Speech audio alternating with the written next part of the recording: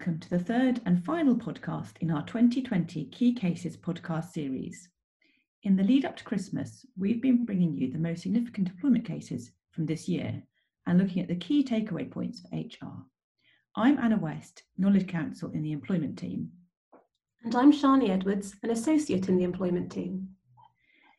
Today we're going to be looking at some interesting discrimination cases covering gender reassignment discrimination and religion and belief discrimination. That's right. And in fact, most of the cases cover the potential clash between different discrimination protections. But first, there has been a recent decision on gender reassignment discrimination, which has looked at more complex gender identities, hasn't there? That's right. So in autumn this year, the Employment Tribunal gave its judgment in the case of Taylor and Jaguar Land Rover, which was a gender reassignment discrimination case. Ms. Taylor had worked as an engineer for Jaguar Land Rover for many years. Having previously identified as male, from 2017 onwards, she identified as gender fluid and non-binary and usually dressed in female clothing. She was subjected to insults and abusive jokes at work and found management unsupportive. She brought claims of harassment and discrimination on grounds of gender reassignment. Now, the equality laws are drafted to protect individuals who are proposing to undergo, currently undergoing, or have undergone gender reassignment. The employer in this case argued that this doesn't include a person who is gender fluid or non-binary, but the tribunal disagreed. They said that gender reassignment discrimination laws do cover gender fluidity and non-binary gender. And the employer came in for some criticism in this case, didn't it? Yes, the tribunal expressed their surprise that there was no proper support, training or enforcement on diversity matters until the employee raised her concerns in 2017, and that even though the employer had a very good equal opportunities policy, none of the witnesses had ever seen it. So I guess it doesn't matter how well your diversity policy is written if no one ever actually sees it. Exactly. And I think there are two practical takeaway points coming out of this case. The first is that it's worth revisiting your equal opportunities policy if you haven't done so recently, and make sure it does reference the more complex gender identities. And also make sure that all your employees know about your policies and have had training on them. If any of your staff were to end up being witnesses in an employment tribunal, and let's hope they don't, you want them to be able to say that not only are they familiar with your equal opportunities policies, but they have had training in them as well, because this helps to demonstrate your commitment to diversity.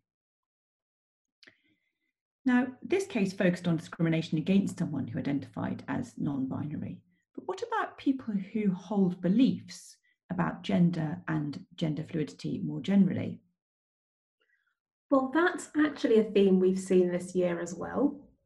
In Higgs and Farmer's School, a pastoral administrator and work experience manager at a secondary school, who was a Christian, was dismissed after it came to light that she was sharing some quite inflammatory posts on her Facebook page that were against the teaching of same-sex relationships, same-sex marriage, and gender choices. So she brought a claim against the school for harassment and discrimination on the grounds of her philosophical beliefs under the religion and belief discrimination laws. So she was claiming then that opposing same-sex marriage and gender fluidity amounts to a protected characteristic as a philosophical belief? Yes, exactly. And the tribunal did actually find that the belief that gender cannot be fluid and the belief that someone cannot change their biological sex or gender are both protected beliefs, even if they may be offensive or upsetting. That's interesting. So if her beliefs were protected then, did the tribunal find she had been discriminated against? Well, no. The tribunal decided that her beliefs were protected, but didn't find that the school had discriminated against her or harassed her. Leadership at the school were concerned when they found out about the Facebook posts because Mrs. Higgs' Facebook page was accessible by other members of staff and some parents of the children at the school. Not to mention the fact that the posts could be shared and circulated more widely anyway. So the school carried out a disciplinary process and ended up dismissing Mrs. Higgs because the Facebook posts were offensive and arguably went further than her protected beliefs, And this could have had a negative impact on the pupils, the parents of the pupils, other staff members at the school, and the wider community. So what would you say are the key takeaways in this case?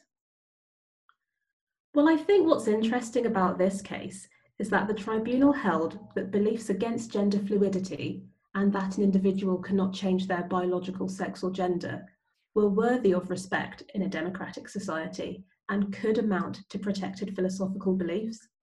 And I think that strays from the tribunal's decision in the Forstater case, doesn't it? Yes, that's right. So that's our third case, the case of Forstater and CGD Europe. And that involved a consultant at a non-profit think tank. She posted a series of tweets questioning government plans to let people declare their own gender.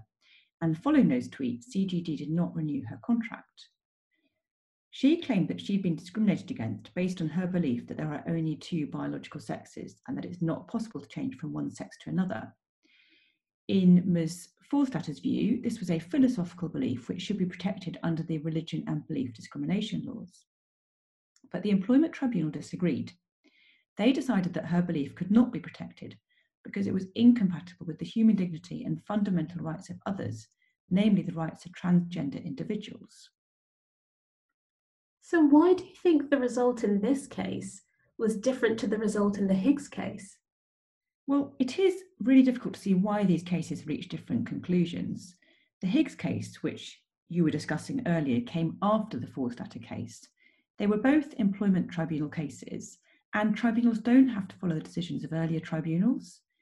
It looks as though the tribunal in Higgs thought the Forstater case was different because the claimant there might have misgendered a transgender person, and they didn't think Ms. Higgs would have done, but that's not really clear, and I don't think it's a particularly useful distinction. Right. So what do you think employers should do in practice if they do have an employee who is expressing views like this? There's a really fine line for employers to tread here. It's not always clear, as we can see from both these cases, when an employee's beliefs will be protected, and it's certainly risky to discipline someone for having certain views. However, you might be justified in taking action in relation to how and where they express these views. So if they were expressing views in a way which others could regard as offensive, then disciplinary action may be appropriate. You need to separate the views themselves from the way in which they're expressed and the impact that might have, but it will always depend on the individual circumstances of each case. But one thing I think is clear here is that LGBTQ rights and the debate around whether certain views about sex, marriage and gender are protected beliefs seems to have been a recurring theme this year, and this is not likely to be the end of the story, is it? No. Next year, we'll probably hear more from the cases we've just discussed because Ms. Forstater has appealed to the Employment Appeal Tribunal, and it looks like Mrs. Higgs intends to appeal as well. And are there any other appeal decisions we should be keeping an eye out for? You might remember the case of Makareth and the Department for Work and Pensions. This case was heard last year, and the Employment Tribunal found that a Christian doctor was not discriminated against for refusing to address transgender patients by their preferred pronouns. Dr. Makareth has appealed the Employment Tribunal's decision, so we can expect an update on that next year. Then there's also the case of Page and the Lord Chancellor and Lord Chief Justice. This summer, the Employment Appeal Tribunal decided that a magistrate was not victimised on the grounds of religion after failing to sign an approval order for same-sex adoption and then making a televised appearance to discuss the situation. This has been appealed to the Court of Appeal, so that's definitely one to watch. And of course, there is the Lee and Ashes Baking Company case. Oh yes, the famous cake case. That's been going on for a long while now, hasn't it? Didn't the Supreme Court make a decision on it a few years ago? Yes, it did. In 2018, the Supreme Court held that the owners of a Christian bakery were not guilty of direct discrimination for refusing to bake a cake that said "support gay marriage" on it. This has been appealed to the European Court of Human Rights, so this case rumbles on for another year. Well, this is certainly an area of employment law to watch next year. As ever, we will keep you updated through our employment updates. If you don't already receive those and would like to, then please let us know and we'll be very happy to add you to the list. We'll also be producing more webinars and podcasts next year, covering what is coming up in 2021. So please do look out for those. So it just remains to say thank you for joining us today. We hope you found this podcast useful and we look forward to seeing you next time.